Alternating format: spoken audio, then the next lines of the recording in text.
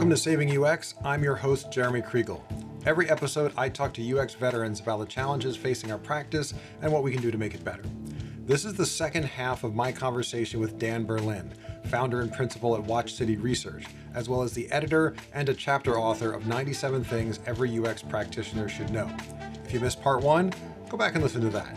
You can find it on most podcast platforms as well as at sucks.live. That's SUX for Saving UX, sucks.live. There you can also find the show notes with links to lots of the things that we talk about in our conversation. And now the conclusion of my chat with Dan Berlin. All right, so facilitation is a very specific skill. It's hard to do well. For people who are either new to research or maybe for other UX folks where research isn't the main majority component of their work, how do you suggest that people get better at facilitation? Critique. Be open to critique. Just like design critique, people need to be open to moderation critique and seek critique on their moderation and be open to personal change. Getting critique on moderation can be very tough because it's almost like you're getting judged on your own personal traits and how you carry yourself. But it comes back to that acting thing. Is in situ, you need to carry yourself in a certain way, and that's expected. And so if you can get critique from your mentors or coworkers or even the client of what they expected, that goes a long way to gather client expectations and coworker expectations. So you learn over time what you can do and what you can't do through that critique. What does a critique look like? Is it for this type of work? You could have probed here. These were some opportunities for probing. Here are some trigger words to listen for probing. You do have a lot of ums and ahs that can be very distracting to participants. Just like in presenting, you want to get rid of those ums and ahs. What else? Here I am now thinking about my ahs. No, I'm being self-conscious myself. Other critiques. Not asking leading questions, not asking yes/no questions, right? Not allowing people to get away with a one-word answer. I mentioned that earlier. That's, if someone says yes, why? Be asking why all the time. It's basically reminders of that, of reminders to be asking why multiple times and keeping the participant on track. That's actually my kryptonite for talkative participants, right? There are ways to guide them back. And so getting critique on that. What are some good ways?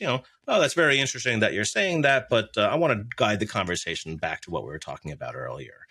Things that you have in your arsenal of phrases that you say to keep things on track and to keep things going. Your introduction spiel. We're looking at the website, not you, and that sort of thing. So these are all things that, again, over time, they become more natural to you in your acting in situ. And that's just it. You want it to become natural. You want this to be a conversation. You don't want to be all stiff in there. That's another critique that you may get is like, hey, you're wicked stiff in there. You may want to loosen up. So these are all ways to get your moderation better. And just to be really specific, is this critique given by someone who might have just been observing and they took some notes, or are the coach and facilitator like co-watching a recording back to get just curious, what are the mechanics there? Yeah, ideally you have a mentor, right? You have a manager who can either watch live or watch the video with you and provide that critique. Failing that, coworkers. So either coworkers who have research experience or even, people who don't have research experience, and getting back to those expectations of like, all right, and the goals, right? Did this meet your goals? Were there ways that you think I could have better achieved those goals? Was there anything that I did or didn't do during the session that you found frustrating? And understand, because our client is always the designer and the stakeholders. They are our clients, and we want to make sure that we're doing this right for them. So by learning what they expect, we can get better at it, I think. Cool. You mentioned keeping the sessions on track. I know usually, right, we want to get through all the questions we want to ask. Are there examples of times where you choose to go off track, or that you let things go in a different direction, and how do you make that choice in the moment? Every time, because we've done that upfront work, research, and we know not just the goals that we're getting at, but like the sphere of things around those goals. And so, as I said, we want this to be a conversation. We're not asking these questions rote from the user interview guide. We're facilitating a conversation. And so, yeah, there are often opportunities to go off track and to probe a little bit, especially if you start to see some trends across participants, and you know that you didn't have a question about X in your mod guide, and then the first two participants start going down that path. Yeah, you're going to add a question in situ every time now to go down that path. You can learn how to do better research during your research sessions, and you should be aware of that. That's actually going back to the moderation point, being aware of the questions that you need to add or remove from your research. You always add and remove, at least in qualitative research, because you learn a question doesn't work. It'd be stupid to ask it of all the participants, or this question that we didn't think of is really important. Now I'm going to ask it of everyone. So it's that malleability, and also being able to be malleable is super important. Cool. I want to ask about the book. It's quite an achievement. You wrote a chapter, you put together this book, 97 Things, with 96 other authors. What was the impetus for doing that? And what was that experience like, both as an author and contributor, but also in wrangling this kind of project? Yeah. So I have a lot of experience doing the UXPA Boston conference. So I've been wrangling those submissions and speakers for, I don't know, like 8 years now. And when I was approached to take on this project, it was a perfect fit, because I'm like, all right, it's like the conference times 3, no problem. And I had experience with a submission process of wrangling the UX cats, and I enjoy it because our community is so awesome and understanding and giving. Usually wrangling UXers is a wonderful thing, because everyone's just like, okay, going with the flow and understand that, crap happens and so forth. And so, yeah, just taking that conference experience and taking the content that was there, bringing in submissions. So I didn't want this to be a book of people I knew, right? Very important to get out of my professional circles. So that's why I had a submission process. I wanted to get these in. My grand scheme was to do a review process like we do for the conference, but that proved to be a little much. And I read through and had my own review process. And took it from there, figuring out what the sections should be. The 5 sections are career, design, content, research. Career, content, design, and research. Yeah, that's it. And strategy. I knew there's a 5th one, strategy. Figuring out where the patterns of the submissions were so we can come to those higher level topics, and seeing where the holes needed to be filled. All right, we didn't have enough on IA, for example, on information architecture. Let's get someone doing that. So that's where it all came from. And it was such a pleasure doing it, because UXers are awesome, and they just want UXers who are thought leaders and who want to get the word out. We will help to do that. And so that's why working with all the other 96 people was so wonderful, and we made it happen. It was some of the most fun I've ever had. Oh, that's great to hear. I can't imagine it was easy, though. You say like the conference times 3, and I haven't been involved at the level that you have, but I've been track chair for some events. It's a lot of work. It is. What was the hardest part about the book? Either the thing you knew that it was going to be hard, or maybe something that was unexpectedly challenging.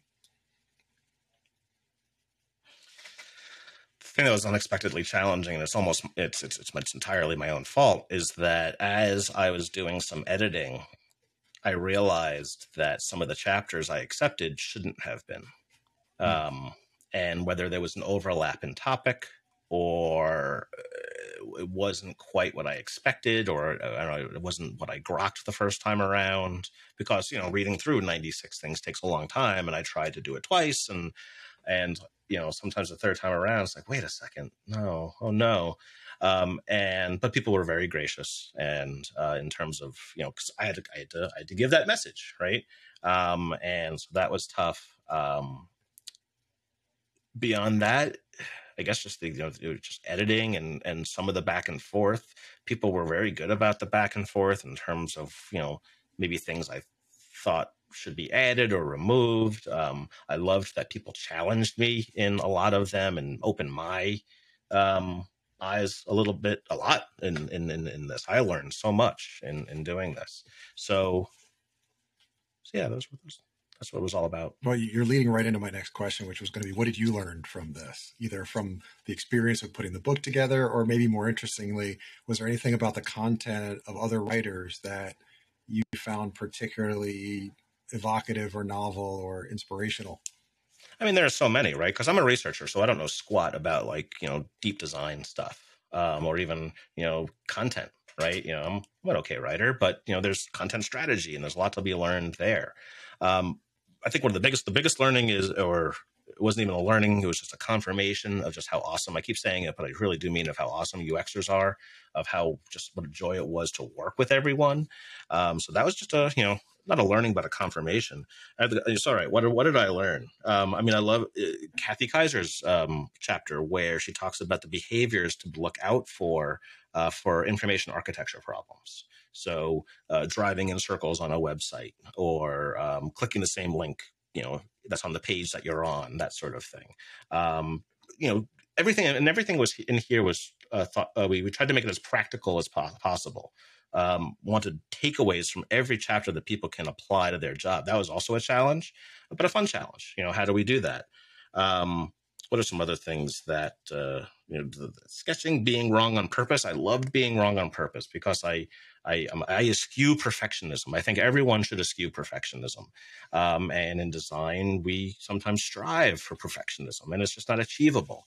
And having someone say that in the book was awesome. I was happy to see that. Design systems.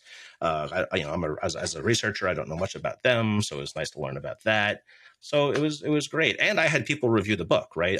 Other people who I trusted. It wasn't just me reading through, and because, again, what do I know about design systems? So I had a couple of other people read through and to make sure everything was on track, and it was.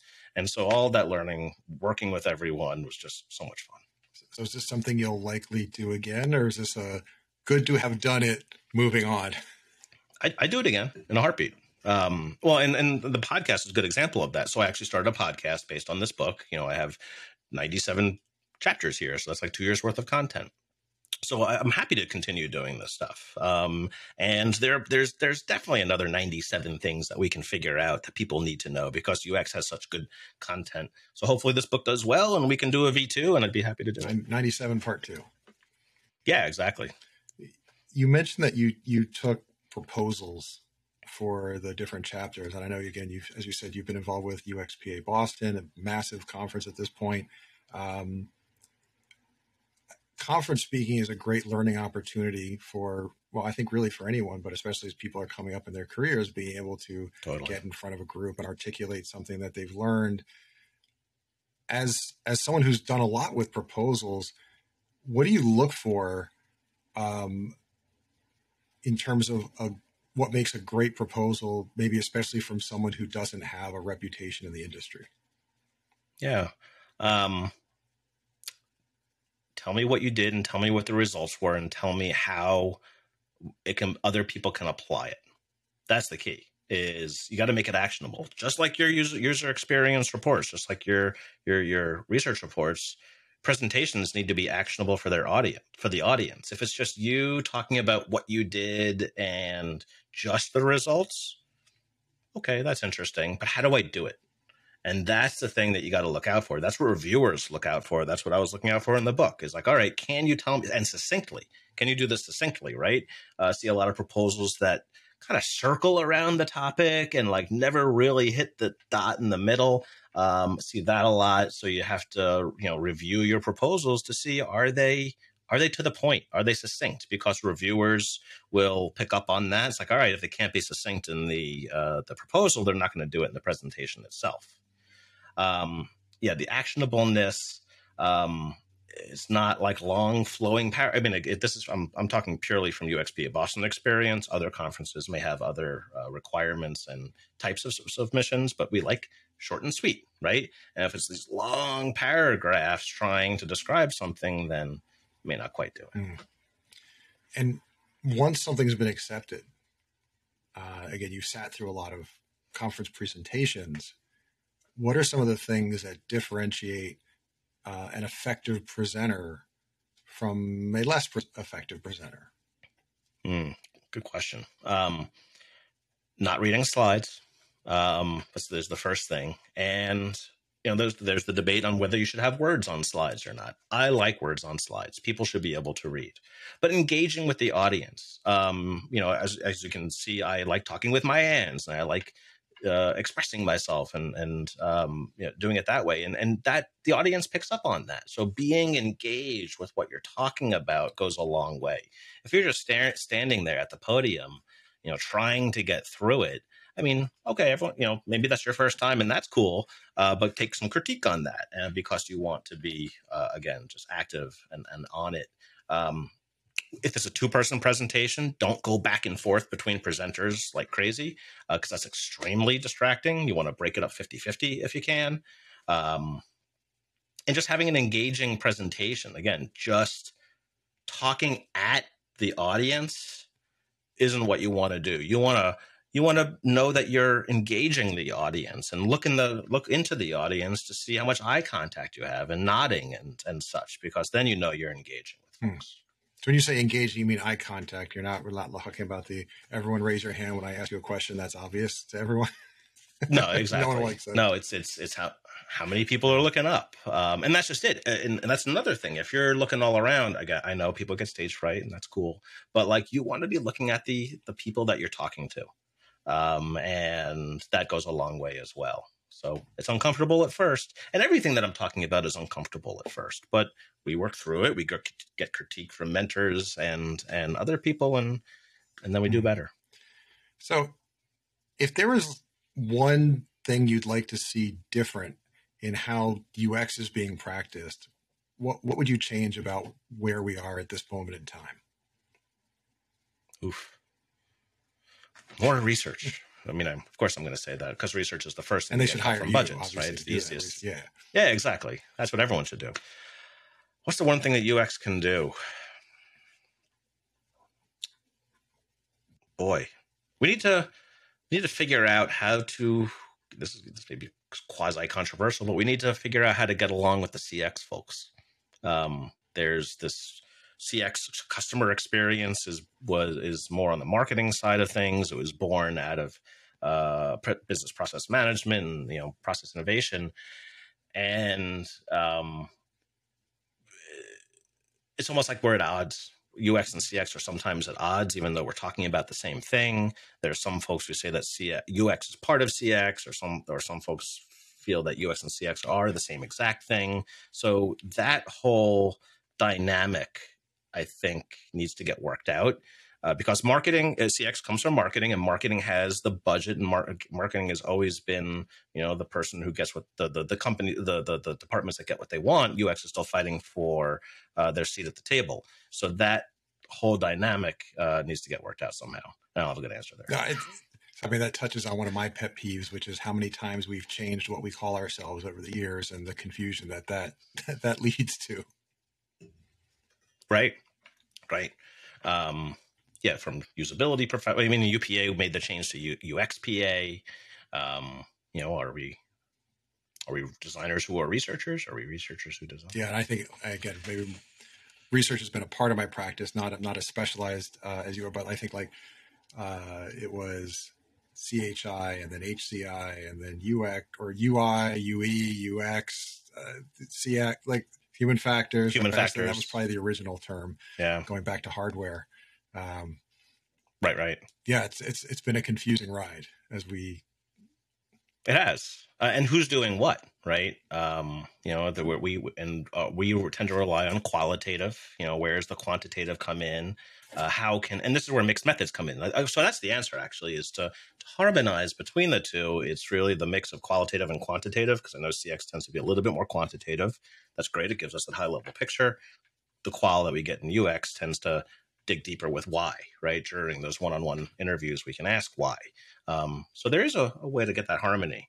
But it's just a matter of both coming to the table. I don't get an answer. I think it was a great answer. Maybe one more question, then I'll let you go. As you look back on your career and your growth, is there any advice you would offer to researchers who are either just starting out or maybe earlier in their career? Anything you wish that you would have known or someone would have said to you as you were coming up? I'll convey what someone did say to me early on, and I've said it a few times in this podcast, is that focus on results. You need to focus on what you did, tell the story of what you did, and focus and tell your story in terms of the results that you achieved. Hopefully you have that answer, right? Sometimes when you work for an agency, you don't know what happens because, the client goes off and does things and, you don't know. But you can still tell your stories in terms of the results. We had these goals, we achieved these results by learning the insights needed for those goals. If you keep and this is something I would say is researcher, the unpopular opinion is that researchers don't need a portfolio. Just tell me a story about, or the stories about the research that you did, how you did it, and the results, and how that helps your team. That's what's really. So I got to follow up on that. Is that okay to be a verbal story, or would you expect someone to have like a written case study or some other artifact that conveys that? I'm not reading. I'm not reading in an interview, right? Maybe I'll read beforehand, but I'm talking in hyperbole, of course, right? Of course, I'll read things that people send me, but the goal is to nail it in that interview, right? And especially because in research, moderation is so important, right?